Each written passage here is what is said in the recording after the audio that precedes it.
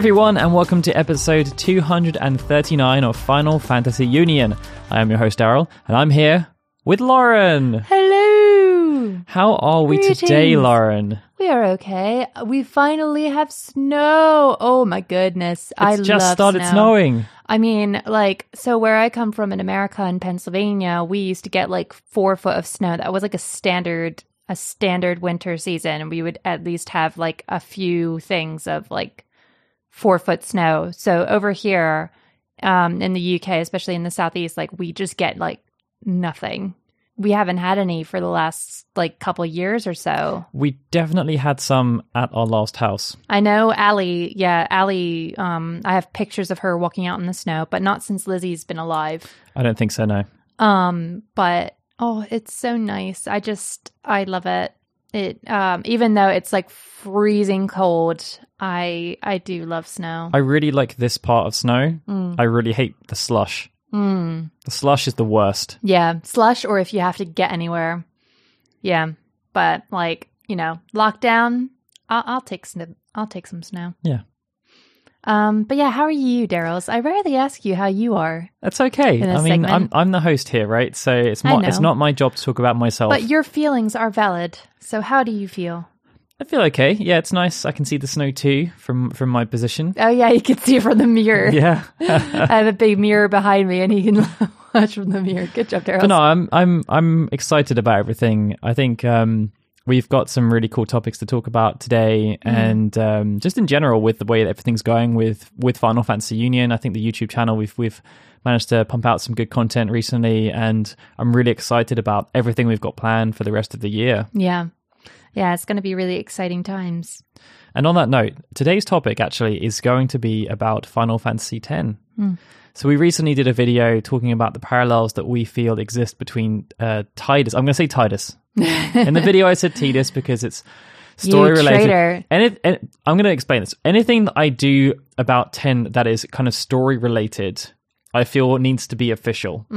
Anything I do that is not specifically story related is not official. It's not law-based as such. So I don't, if I'm on the podcast, I will never say Tidus, I don't think. I think it's when you're thinking about, when you have to think. If it's a script, you can say, okay, I'm going to purposely say Tidus. But when you're in conversation, it's just too easy to just slip into Tidus. But apparently, even though I said that, every single time I have desperately tried to say Tidus throughout the videos, I still manage to slip in a Tidus without even noticing, and none of us catch it. I don't catch it when I say it. I don't catch it when I'm editing. You don't catch it when you're editing. No. There's numerous loops it should go through, and It just goes in and out. yeah, I think it's just okay. because it's just been so ingrained in us. I know. It is Tidus. It will always be Tidus. That's why nobody should really take it personally or get all antsy over it.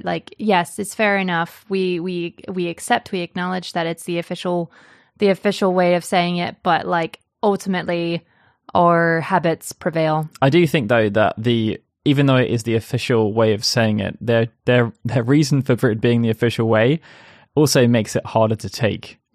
It's not like it was planned or anything. It was accidental and Accidental knee kick to the face. Accidental. exactly.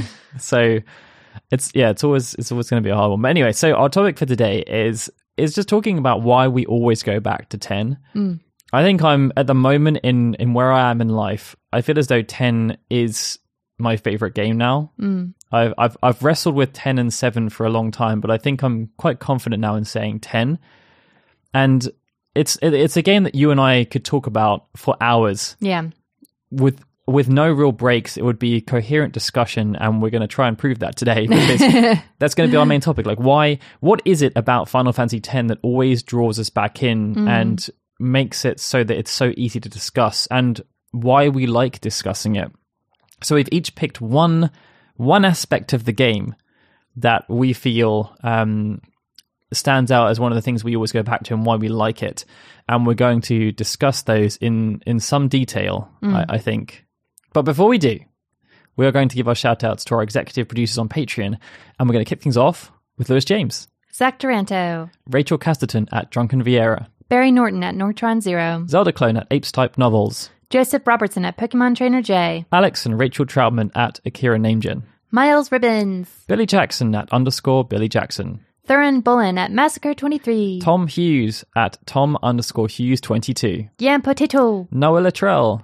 Ryzen. Sam Ennis. Chris Willis. Fayaz Bilal. Joshua Johnson at The Cancer Bus. Freya Stella. Lauren Luscombe. Tim Michael Verne at Phoenix02SA. Marco Lulu. And Timmy Turner's Babysitter. Thank you so much, Thank guys. you. I feel like one time we should just like mix it up and I should just do it in my Koopa voice and you should do it in your Edward or your Edge voice. Oh, our From amazing our Final stream. Fantasy Yeah. voice acting. Give us a taste, Lauren. Who are your characters? I was like totally Rydia. Like, oh my god, I just love summoning so much. I'm so powerful. It's And so who cool. was opposed to Rydia on the other side? Who was one of the main bad guys? Who's one? Oh, Gomez. Wait, no. What did I do? I did like Cartman, didn't I? Oh, I can't get into. I have to go into Helena. I'm Gomez, guys.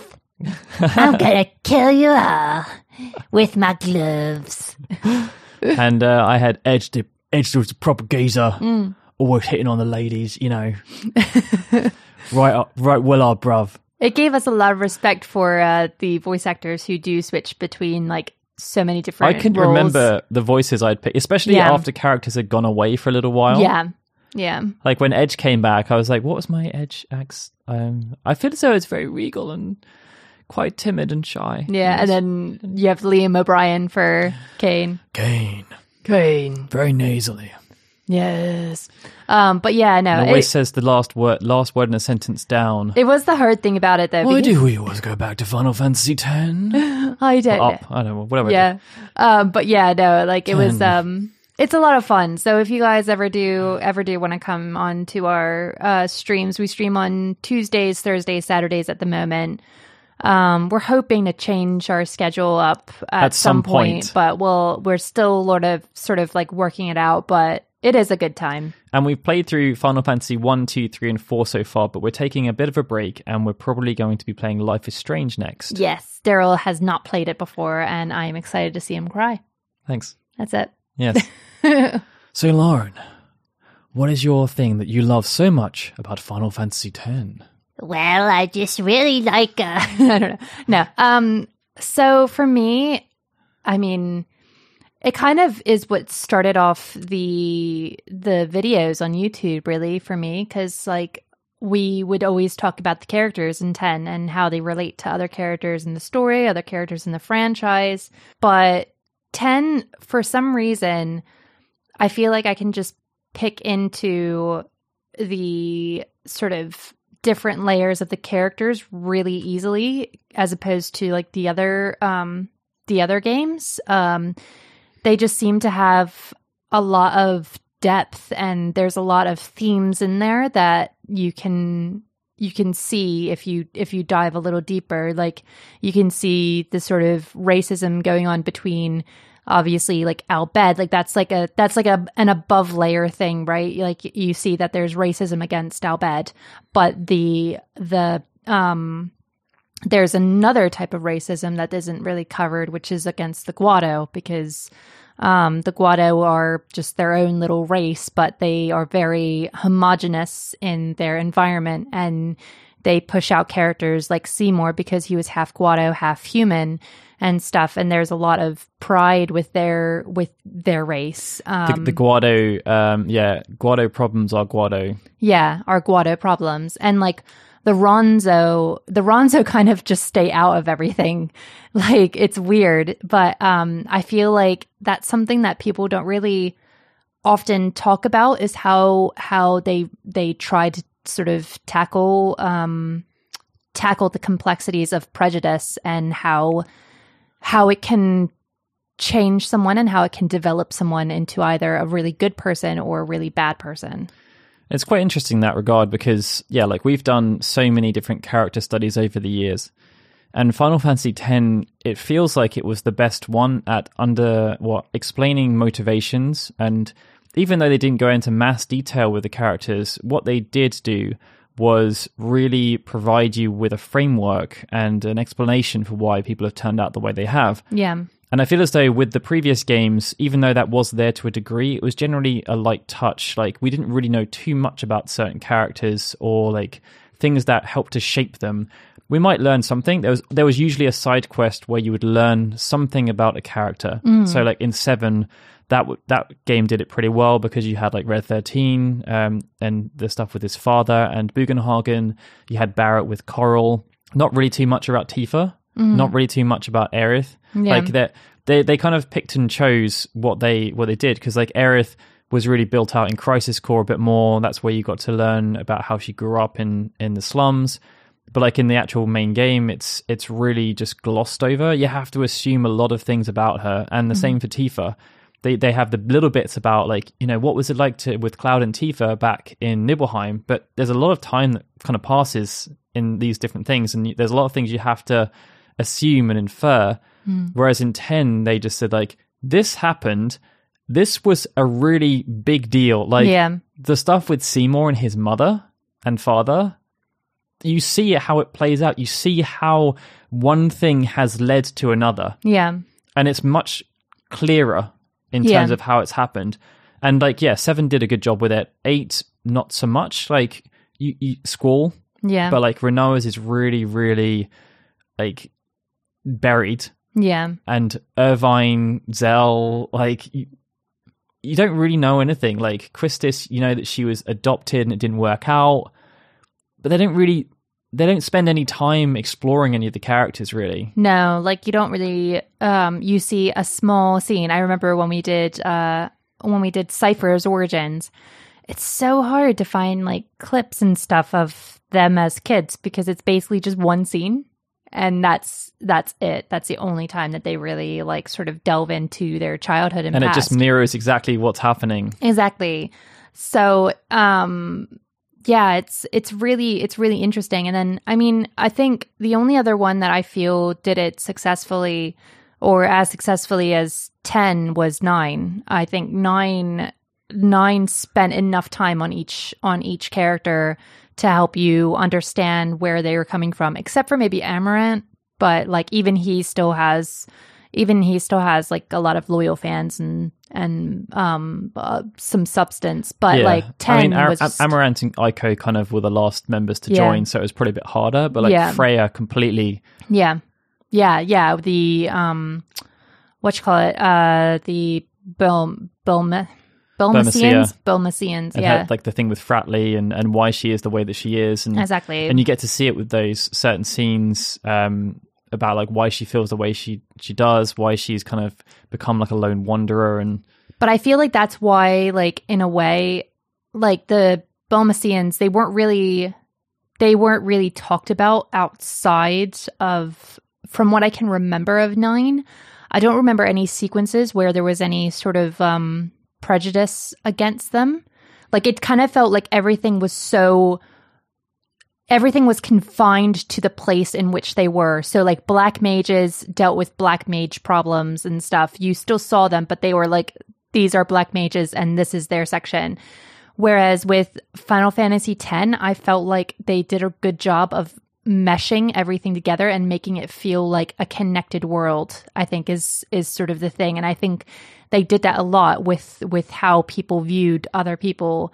And I feel as though they did things that, like in the previous games, actions were quite subtle or glossed over. Mm-hmm. Like Final Fantasy VII had some really harsh moments. I remember one of them was where like Cloud's having like mental breakdowns and Barrett and Tifa are just being relentlessly horrible to him. Yeah. Basically saying like he's losing his mind, like he needs to get it together, or they're basically going to abandon him. And like, you know, I don't really feel as though I paid too much attention to that at the time. Mm-hmm. But like Wakka and his like kind of viewpoints, especially like on the way to Macalania Temple. Yeah. Like it's really apparent. Yeah. You see it and you remember it. I mean, the one that I always get back to, which always makes Daryl laugh, is that like, you know, I think the biggest example of how Final Fantasy VII didn't do it as well as Final Fantasy X is the fact that nobody remembers the scene where Cloud punches the crap out of Aerith. Nobody remembers it. That is like a huge thing. Like if that was in Final Fantasy X, you'd remember it. If Tidus beat the crap out of Yuna, you'd remember that. I mean, everyone remembers the laughing scene. Yeah, like, you know, it's one of those things where, like, how was that glossed over? Whereas, like, Final Fantasy X, you can remember everything. And maybe that was just a difference in time, but every time we bring it up, everybody's just like, that was a scene? What are you talking about? Except for the people who listen to this podcast, obviously, because I bring it up all the time. But yeah, you know? So it's with Final Fantasy X, like there's the Crusaders bit. You really feel emotional for the characters that get lost during Operation Mi'ihen, because they have a whole sort of like grieving section where you either encounter is it Wata and what's the other one? Dota? Is it Dota? I want to say it was like one of those. Luzu. Yeah, Luzu and Gata, that's it. Wata. You're just combining people's names. I'm combining them, you know. Luzu and Gata, when either one of them could die, depending on what you choose to do. And I think that kind of emotional tie, that kind of like addition, just made Spira come to life. And I just felt like I still feel that way, that Spira is the most lived in world that they've ever created.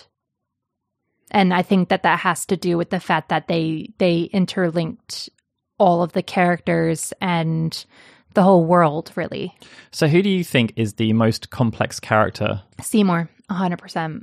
I mean, I love him. I really do. Like, I mean, obviously I hate him because of the choices that he makes, but I love the fact that they weren't afraid to go completely dark with him. You know, like they were just like, you know, this guy is evil. He's had a really hard life, but we're just going to make him extremely bitter and evil. And like, I think it was so effective. There's so many people who hate him. I feel as though he's probably the closest parallel to Kefka. But I think the difference they made between the two is that they gave Kefka some comic relief. Yeah, they made him more likable. Yeah, and like he has his funny lines, his quirks and everything. He's completely ruthless. But then Seymour has that too. Oh, haven't you heard? But it's not quite like... It's not the same. Kefka is dressed as a literal clown. Yeah. And in the localization, they made him say some like son of a submariner and like... Yeah. Like dusting off his shoes. Yeah, there were certain things. Whereas like I feel like Seymour was it was a more subtle humor. Let's say he often had his little one-liner quips to try and antagonize people. Like especially at the top of Mount Gargazet, where he's like goading Tidus about his father and like, son of Jecht. Like all of these different things. Like every line he said was pointed and calculated, whereas Kefka was just rolling it off the tongue. Like nothing felt planned. He just kind of like was just off his rocker. It feels like that's the separation between that generation versus this generation, because we didn't really have that with any of the villains. I don't really feel like we had it as much with the villains in 7 through 9. I mean, maybe Zorn and Thorn, like they were a bit like that, but not. I don't think they were anywhere to the degree of like Seymour. But it is interesting actually to sort of compare Kefka and Seymour, because like I almost wonder what they would be like if they were switched.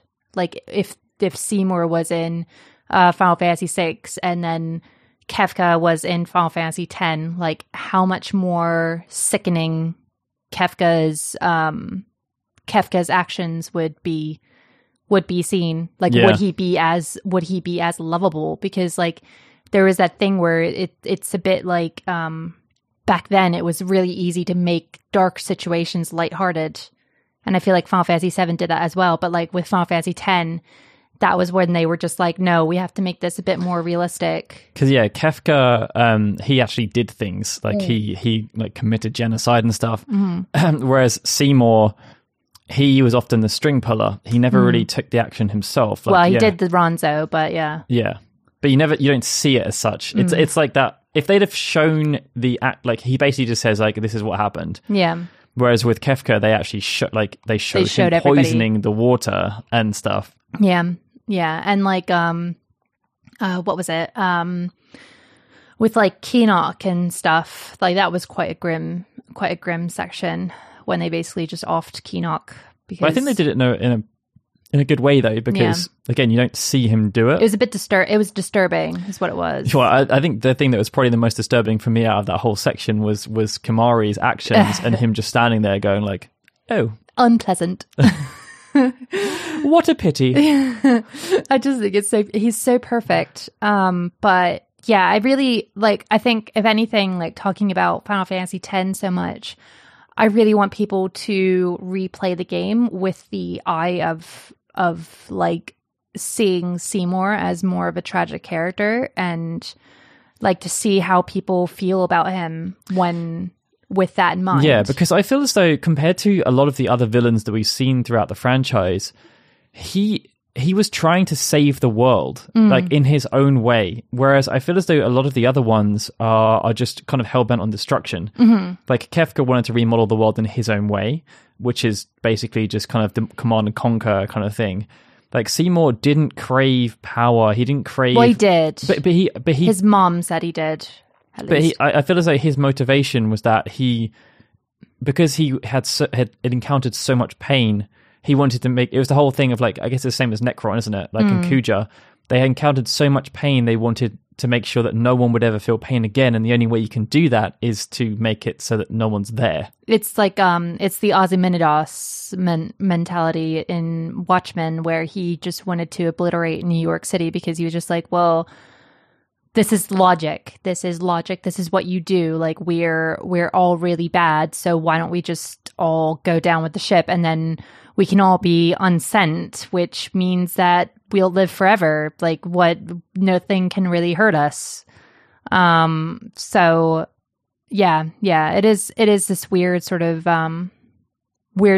ideology that he has. Yeah, and I guess in some ways it does mean that 9 and 10 parallel each other, because 9 was all about humanity. They wanted to use Kefka and Necron to show the value of humanity and how, like, yeah, humans go through pain and suffering, but they also have a lot of more positive emotions that they can use to combat those. And Seymour had lost those. He had lost the ability to feel happy, to get any sense of joy out of anything. So he didn't understand how anyone else could. Yeah. And he could only see pain and suffering in everything. Yeah. In everything that happened. Whereas, like, I feel like, yeah, like the kind of the bad guys we got before that point, they were a bit more one-dimensional with their objectives. I think Ultima Seer is one that could have had a lot more explanation, and she could have been so much more powerful if they'd have actually spent some time talking about why she was doing what she was doing. Like, it's kind of inferred, and you can talk about different things and stuff, and obviously it's like, you know, it's got to the point in her timeline where there isn't really a future anymore. But I feel as though if they'd have spent more time running through, like, giving her a chance to actually explain what's going on, because, like, there's only ever that one scene between Ultima Seer and the cast, right? Yeah. When she just says, like, cursed seed or whatever. Yeah. Whereas Seymour actually had multiple times to talk about what his plans were, like why he was doing what he was doing. It's one of the few games where the protagonists actually have multiple conversations with the antagonist, because it didn't happen in 6, it didn't really happen in 7, it didn't happen in 8, and it didn't really happen in 9. Like the interactions are so brief. And it feels like 10, yeah, like Seymour, even though he wasn't... I mean, I guess Kuja they did. Kind of, but, like, you know, if you think about when we were doing his origins, he didn't really appear in Disc 1. He didn't really appear in Disc 2. Most of the time, most of what you see is kind of him in Disc 3 towards the end, and most of what you understand about him happens when they're in Terra. Up until that point, like, you don't really know what he's doing, why he's doing it. You can infer, like, a lot of his, like, we were able to build that video out because you can kind of assume things based on the events that are happening and all these different things, and you have to work backwards to get to that point. Whereas Seymour is pretty much ever present throughout the entire game. He's always there doing something, whether he's doing something nefarious or not. Like, you first meet him at the thing, he has the whole thing with at the Blitzball tournament. He's then at Operation Mihen. Yeah. He's then at basically Guado Salam. The Guado Salam. Then with the marriage proposal, and then that carries Temple, through that carries through Thunder Plains because he's a subject of conversation with the Thunder Plains, and then he's the subject in Macalania. So and then Bavel, he's pretty much involved with every single thing, and even when he's not there, like when they're in Bikanel Desert and home is being attacked, it's being attacked by Guado, sent probably by either Tremo or Seymour. So I mean, I think that is definitely the case. I think Kefka was similar in a regard, but he never really had the chance to talk to the characters. Yeah, you'd see like other scenes where he's like talking to Gestal and things. You never have the idea that he is anything other than evil. Yeah.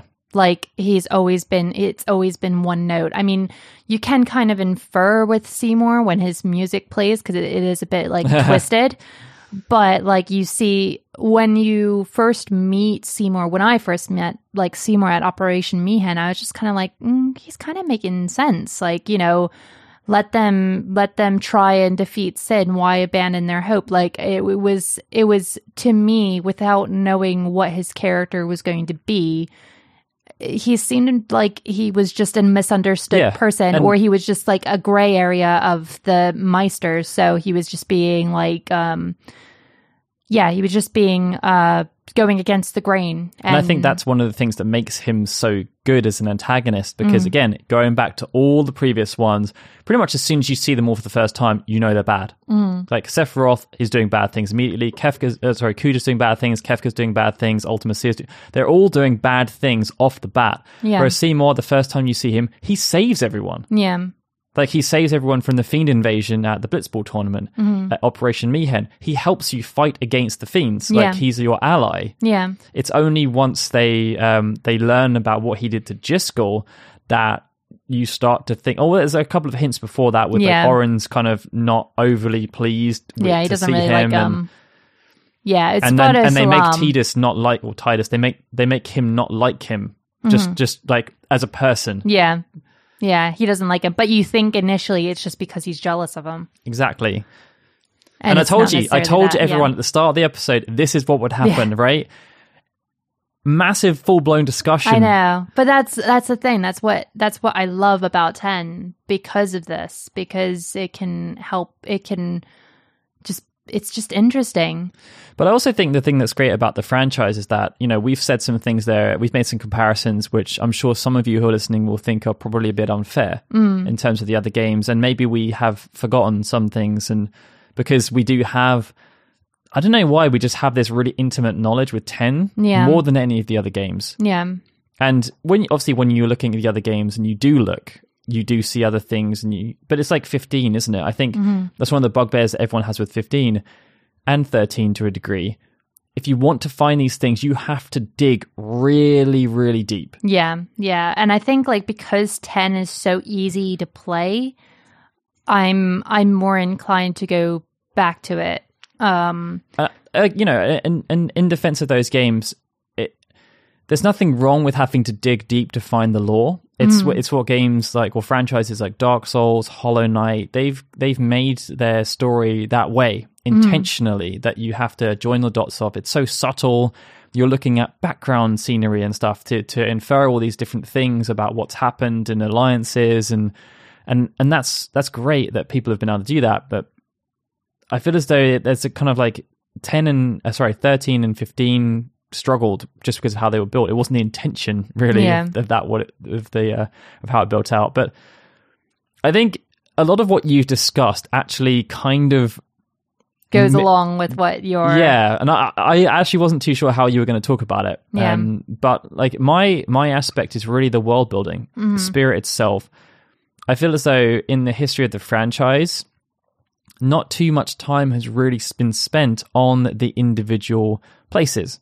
So like, especially in the earlier years, you had different kingdoms and you'd go to those kingdoms as part of your quest. Yeah. You'd never really go back to any of them. No, they all seem the same. Exactly. Like we just did 4. You've got obviously Damsan, you've got Fabul, you've got Baron, and like they all have a castle irrespective of who they are. And, you know, one of them's monks, one of them's kind of the Red Wings. I don't really know what Damcen is because most of the people are kind of not alive anymore.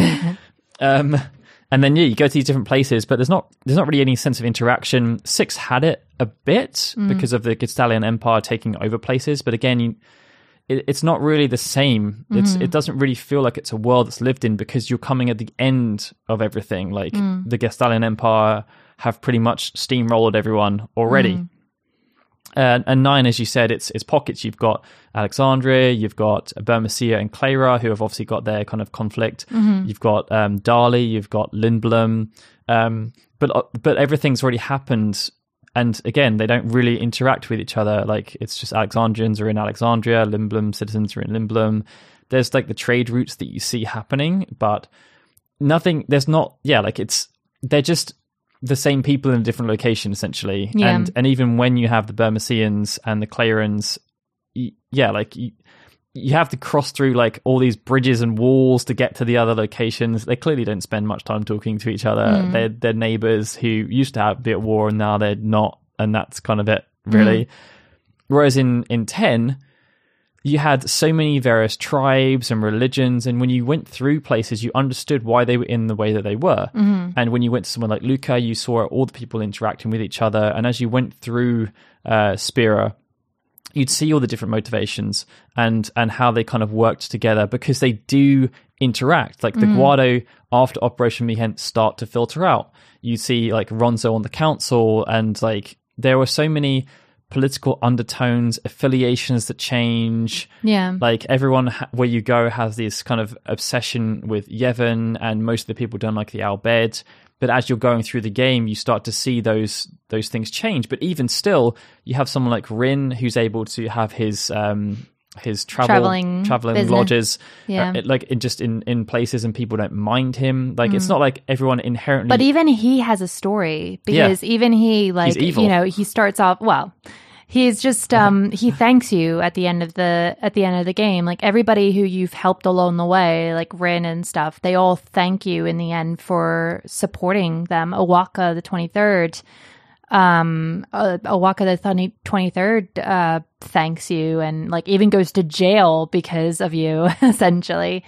And yeah, like I think they just did such a good job with making everybody lived in. And I think another bit that they, and I don't know if this was an intentional or not, but I feel like Blitzball is another thing that really helped them connect everything, because there were so many people around who you could hire to help your team in Blitzball. Like you would go and revisit places to try and find the members and stuff. And I feel like there was just such a connection with Blitzball. And I felt like there wasn't really that with other sections. Like with Final Fantasy VIII, you had Triple Triad, but there was no Triple Triad tournament. There was no like section of the game where it was like, oh, we really have to focus on Triple Triad. It was just kind of like a thing that you could do. And I think you've actually hit the nail on the head there in some degree as well, because Blitzball was something that brought all the different communities together. And there wasn't really another game that had done that. Like in Final Fantasy IV, right at the end, like all the people you've met, like come together, but it's the protagonist, really. Yeah. And like Final Fantasy IX at the end, there's kind of support from the different air forces, but it's basically the Alexandrian Air Force. Like there's not really a notion of like the planet or everyone coming together to do something against something, or to do something together. Whereas Blitzball, you got the 6 teams. They represent all of the different factions, essentially, although they were 2 cut, they would have represented the Crusaders and Bevelle. But you've got like Kilika, you've got Besaid, you've got the Ronzo, you've got the Al Bhed. Like they're all able to compete in this tournament, and their fans are all together, able to come together and congregate. And it was the only thing that really, where that happened. I can't really think of another thing in the franchise where you have that notion of everyone, no matter, irrespective of like race, affiliation, whatever, comes together to enjoy something, or teams up to do something. Yeah. And it is one of the things where, like, actually, like thinking about what you said before about sort of Seymour and Joy, there aren't a lot of moments in Final Fantasy X with Joy. There's not a lot of joyful moments. It's a lot of sad. It's a lot of emotional moments. Was supposed to be that thing. Blitzball is a thing. I mean, you have like little pockets like where Yuna like messes up her hair and stuff, but like Luca is like the high point. Like that is the point where everybody is just like happy and sort of carefree, and then it just kind of there's no high from that anymore. Like I would also say that like Blitzball in itself is great because it's the original thing you see as the justification, or like it's the representation of Bavel's corruption, because it's run by Machina, sponsored by Yevon. Yeah, like it's run by like the whole Blitzball arena is a piece of Machina. Yeah, and they basically say like, well, yeah, but we're okay to use it because it brings everyone so much happiness. Yeah, and it's like, well, bull. Yeah, like how is like Wacker okay with playing Blitzball in using technology, but he like abhors it because of the religious teachers. Yeah. And that's the other thing as well. It's like the religion aspect, I think, also really makes it having people have opinions over the religious aspect of the world was also really effective, because you had so many people in Spira who cared about Yevon and really loved following the teachings of Yevon, but then you have like the Al Bhed who oppose it, and it's like the fact that they had the challenging within the game itself as well, I think made it nice, because you could choose. It was like the three tiers, wasn't it? Because the Al Bhed were there, the Crusaders were kind of half, like they were kind of intermediary. Yeah, they didn't strictly follow Yevon's teachings, but they didn't use the Machina as such. But like obviously, when it comes down to it, it's not the Al Bhed that end up challenging and breaking everything. It's you. Yeah, and you know, there's the whole thing that with Lulu in the fight against Yunalesca, where it's like, you know, the teachings, everything that we've worked all these years, we've been lied to, kind of thing. I know you pretty much know the line off by heart. Yeah. But like, you know, it's that kind of that moment where even her, like, she was not the most ardent of supporters. You'd think it would be Wacker. Yeah. Like, he was Yevon, Mr. Yevon through and through. Whereas Lulu was a bit more kind of like, yeah, well, you know, like, I'll go along with the teachings, but I'm not gonna like follow them to a T. Yeah. But then she was the one who felt the most betrayed. Yeah. Yeah. Yeah. And yeah, like it really is interesting. And then the fact that like, I mean, this is going to kind of run into one of our videos soon, but basically there's something you can do. I think it's is it from Luca or is it from Guado Salam? You can go through the entire game. You can go backwards. It must be before Macalania, before you go off to Macalania, which is basically when the whole game changes and the opinion of you changes. You can go back through the entirety of the game all the way to basically Luca, and the NPCs will have reacted to what has been going on in the game. Like, it's crazy. Like, you can literally see how the world has watched you, essentially, and seen what you've done and heard about what you've done. And like, I don't know any other game that has that. Like, if you in like Final Fantasy VII, like if you go back to Calm, will they give a frick about what you've been doing at Nibelheim? Probably not the best of examples. No. Because Calm is the plant town where no one particularly cares about anything. Okay. Does Nibelheim, happens? Let's say the Chocobo Rock, like, is like Nibelheim's also another plant. Cosmo Canyon. Cosmo Canyon's neutral. It's one of the only places that actually exists as neutral. Does Cosmo Canyon care about what happens at Gold Saucer? Probably not. It's like, but in 10, because everything's so linked, and because of the places that you go to are so important, they all care about each other and they all hear about each other. And there's like small sequences that you can find that won't happen unless you do go back. And I love it. I love the fact that you can still find things now. And this is going beyond platinuming a game like Final Fantasy X. Like, there's so much more to find in the game, and I haven't really found that with the other games. Like, obviously there was like the mini game that was never found, or the sequence that was never found in Final Fantasy IX, but that's just because they had a really terrible guidebook. But like, I love that. I love that about 10. And I think that is a natural conclusion Yeah. to our conversation there, Yes. Lauren. Yeah, but yeah, I really want to know if you guys, because the reason why also we're talking about it is because it's coming up to a big anniversary. It's going to be, is it 20 years old? 20 years this Which year, is yeah. just crazy. I can't believe that it's been 20 years since this game was first out. And yeah, like would you like to hear us talk more about it and what aspects? Because I mean, I feel like we might come back to it at some point this year. Yeah, I think we're going to be producing a lot more Final Fantasy X content this year. The anniversary is actually the Japanese anniversary is in July. It'll be later in the year for North Americans, and then it wouldn't be until next year for us in Europe because of everything that happened around We'll that. ignore that. Or we'll just celebrate Final Fantasy X forever. Yes, forever and ever and ever. Because we should do, because it's a great game. Yeah. And it's is. really sad that a lot of people have been placing it lower and lower on their tier lists because of the laughing scene. I know. Just ignore the freaking laughing scene. It was Nojima's acting class. Kojima infiltrated the game. Kojima infiltrated the game. Yes, no. There's pictures of him in... Nojima. I meant Nojima. Nojima went to an acting class and just wanted to laugh. So just leave it alone. Yeah.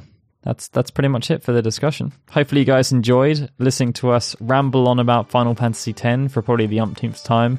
And we're interested to hear what you think why you always go back to Final Fantasy X. Like what specific thing is it about the game that always brings you back and makes you want to play it again? We look forward to hearing your discussions. On that note, the next episode of Final Fantasy Union is scheduled to come out on the 9th of February. Be sure to check out old episodes at finalfantasyunion.com. And remember, if you enjoy what we do, please support us on Patreon at patreon.com/FFKHUnion. For now, though, it's time to say goodbye. Bye, everyone. And I'm Daryl saying goodbye. This has been a FinalFantasyUnion.com production.